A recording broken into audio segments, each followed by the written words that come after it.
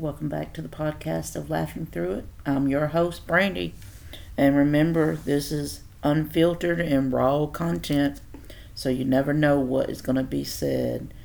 Also, if you want to hit me up in my email, it's laughingthroughit2021@gmail.com. Ask me anything. We can talk about anything. So anyways, today, I want to talk about cancer. A journey of cancer. A journey of a disease that has no weapons but can kill you instantly. So 2021 was a year of pain, fear, grief. It started with my father in January, going to the hospital, then to find out that he had COVID. And he stayed like 20 days in the hospital, and he wouldn't eat. He had a feeding tube. He kept taking his feeding tube out. And finally, they called me on FaceTime and said, "We don't understand what he's saying." And my dad had throat cancer years ago, and his voice was very raspy. So if you wasn't around him much, you probably wouldn't understand him. But as soon as they put his face on the iPad, I knew exactly what he was saying. He said he wanted to go home. And I'm not saying him coming home is what killed him. I'm saying, I wonder if he'd stayed in the hospital, would he live? I don't know. I was over all my father's medical and financial and all his livelihood on his documents. And they said if he came home, he would have to go on hospice. But it was up to me if I wanted him to go home. And he just looked sad. So I was like, well, let's bring him home. And that's what we did. My dad came home on a Friday. And he died the next Thursday. You know, there's a lot of guilt there, because I had to make the decision to turn off his breathing machine. And I guess maybe I haven't dealt with it the way I should have. But I still think, well, if I would have left him on it, would he still be alive? If, there's so many questions. Like, they told us not, after a few days, he's probably going to stop eating. But he's going to have these pains. You can just give him some more morphine. I'm like, well, what's the pains from? And they said it's like eating pains, but he doesn't understand what the pains are. And when we stopped feeding him, I felt so guilty. I will say that my dad's two older children came, and my brother lived with him. Well, our brother lived with him. And Saturday, they were driving up from Alabama and Tennessee, and my brother was at work. And he had just been home like a full day, and he was awake, and he was my dad. We watched Westerns together. It was really good. I cut his toenails, cut his fingernails, washed him up, made him feel good. And you could just tell he felt good, but you could tell he was tired. And I've already experienced losing a parent, because my mom died in 2000 after turning 45 from colon cancer. And So I kind of could tell the look. Then you have the calm before the storm. They always tell you that there's going to be this time of they're going to be alert. They're going to be like themselves, and that's what it was. And we just had a great day, and I was just so thankful for that day, because he pretty much wasn't much after that. So he died February 11th of 2021, and March 5th of 2021 I found out that I had cancer, and it's 2022, and I'm still working through that, still trying to get there. I've talked in previous episodes about my hair. The mental hurt that you have to go through when you go through this, as you grieve your parents' death, as you're in lockdown. I'm thankful I was still able to work, even going through this terrible disease.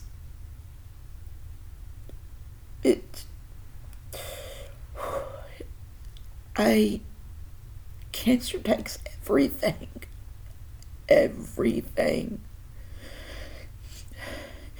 And you do everything you can to stay in the moment, of life.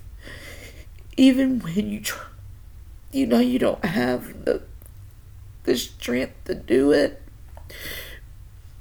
but you do it because your family is still there.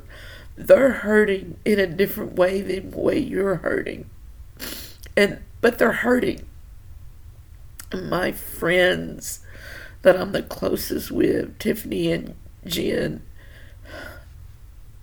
were hurting. My sister that was miles away from me, that I wish that was so close every day, were hurting. My mother-in-law, which, oh my gosh, she's pretty amazing, is only a few hours away, and you know that they were hurting too. My brother-in-law, just the people that I love, my friends that are outside my tribe, my nieces and nephews. Because there was moments that I was like, I'm done. I wouldn't verbalize that to Misty or my doctors, but I would be like, after this treatment, I am done. I'm not doing this no more. I don't want to feel like this. When you've become in a personal relationship with your toilet in your house, and you feel like there's nothing else that you can do, but it's still coming. Cancer takes everything. And I'm pretty sure that whoever's listening, you've been touched by cancer in some form or fashion. Someone you know's had cancer. It's a deadly disease, and there's not a lot of symptoms unless there's like lymph node cancer or breast cancer, because at least then you have tumors. My cancer is considered a pathway cancer, and what that means is it works itself down on a pathway. 89% that if you get pathway, it's going to work all the way down. I don't like to talk about it much, and in reality I can't. But cancer has put me on my knees asking for death. Nobody knows that, because it's hard to take in. That's hard for me to verbalize. It's taken moments for me that I'm never going to be able to get back. It's taken my time from my son, from my wife, get-togethers. It's taken my life. But I'm still here going after 15, 16 months. You never know when the other shoe is going to drop. You never know when your back's going to be up against the wall again. I told one of my friends the other day that I've had so many needles in my arm that they can say, Brandy, we're going to put this IV drip in, or we're going to draw blood, and it's so numb that I'm just like, oh, are you done? Oh, you're done? Okay, cool. Because there's been so many. I've learned that there's flat needles. I've never seen those before. I've learned that you could be allergic to liquid radiation.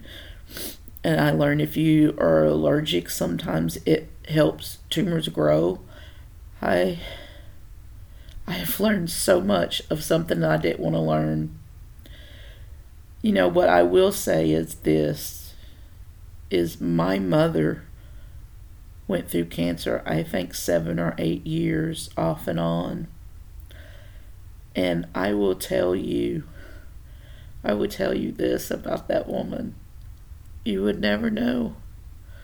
She did not allow you many times to see her at her worst.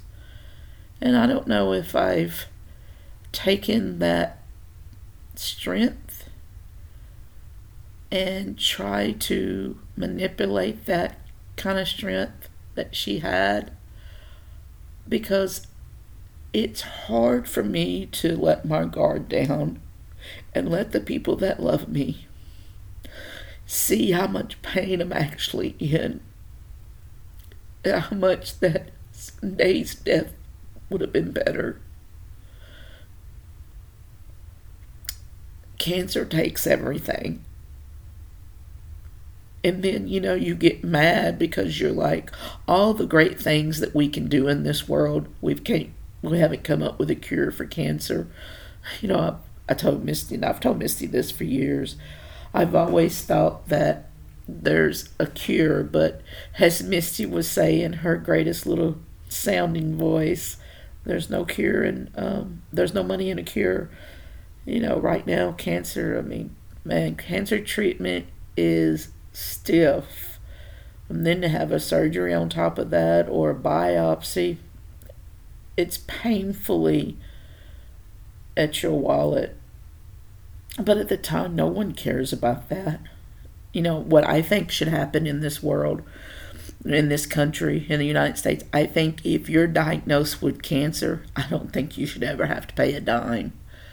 And I know that's far-fetched and crazy because people have to be paid that work. I do understand that. But why can we not have the 1% in this country that topples 40% of the people in the country? Why can't their tax breaks go for people that are in cancer? I don't want a handout, because obviously I'm going to go through treatment until, some way God tells me don't do it. But cancer takes everything. Cancer is not even, it comes with no weapons, as I said, but it's not silent. And the reason I say that cancer's not silent, because it starts with your hair most of the time, because you have to cut it, or you let it fall out, or you lose weight. Now there are chemos out there that makes you gain weight. I got lucky. I got that one. Woohoo. But it's not silent. You'll know. You'll look at them and know. I think people get the false impression that I'm not sick because of the simple fact that if you look at me and you don't know me, you don't know my story, You wouldn't think I was sick, but I promise you, you can come sit with me at the toilet or to try to get out of a bed, and you'll see the difference. For the most part, I've had so many wonderful, loving people. That's my core circle, outside of my circle, and people I don't know that have encouraged me and supported me. And I appreciate that so much. But then I have had a couple that have been really rotten individuals. I had one person said, I had cancer too, Brandy, and I didn't look the way you look. And I was like, first of all, bitch, what are you insinuating? And I was like, I'm not going to fight with her. I didn't have to. I had other friends that fought with her. But the audacity to even say that to someone, it's one of those things. You have no idea what someone's going through. So if you don't have something nice to say, don't say nothing at all. Because in the end, cancer takes everything. You may be a lucky one that get through it, go into remission, go into cancer-free, and never have to worry about it again. But I promise you, in those months of treatment, in those months of trying to heal yourself, it took everything from you. I still find days that just driving to treatment is hard because you never know what's going to happen. I've told someone, I posted this on Facebook also, scan day is the worst day for anyone that's in this, anybody that's going through this disease. Cancer scan days are the worst. You sit on the edge of your seat to find out what that scan says, to wait to hear, oh my God, is it shrinking? Oh my God, is it getting smaller? It's the worst. And it can be the very best day of your whole fucking life. Because you may be that lucky person that they're saying, you are in remission. I told Misty that when I'm in remission, I want to party at because we've been so close and got there before, I want to party. I probably won't. Honestly, I probably won't. I'll probably just hang out with my tribe, to be honest. But I really want to party it up. I do. I mean, I don't drink, but I can do something, right? It takes so much. Cancer takes so much from you, even after you are not in treatment anymore, you considered in remission. Do you know it takes up to 18 months to 5 years for your body to get back the way it was, healthy enough that you don't have to worry about getting a yeast infection and dying from it because your immune system is so bad. It's a terrible disease. There's other diseases out there, and I hope to God I don't have to experience those. And we'll be back here on this podcast, and we'll be talking about those. Right now, this is my experience. This is what I'm going through. My heart, my thoughts, my prayers, my tears, the blood that they've had to take from me, the amount of chemical that's been pumped in my body, to all the ones that's out there that's had that done to, and to all the families that's had to sit back and watch. I support you and I love you. I want to be one day on the other side of this mic stating that, hey, this is Laughing Through It podcast. I'm Brandy and I'm cancer free. But until then, please know I'm thinking of all you out there that are going through this. If you have the disease or you're a family member watching someone with the disease, I lift you up. I support you. Thank you for supporting me on my podcast. If you have any questions or you just want to shout out something to me, you can email me at laughingthroughit2021@gmail.com. Until next time, I'm signing off. Bye.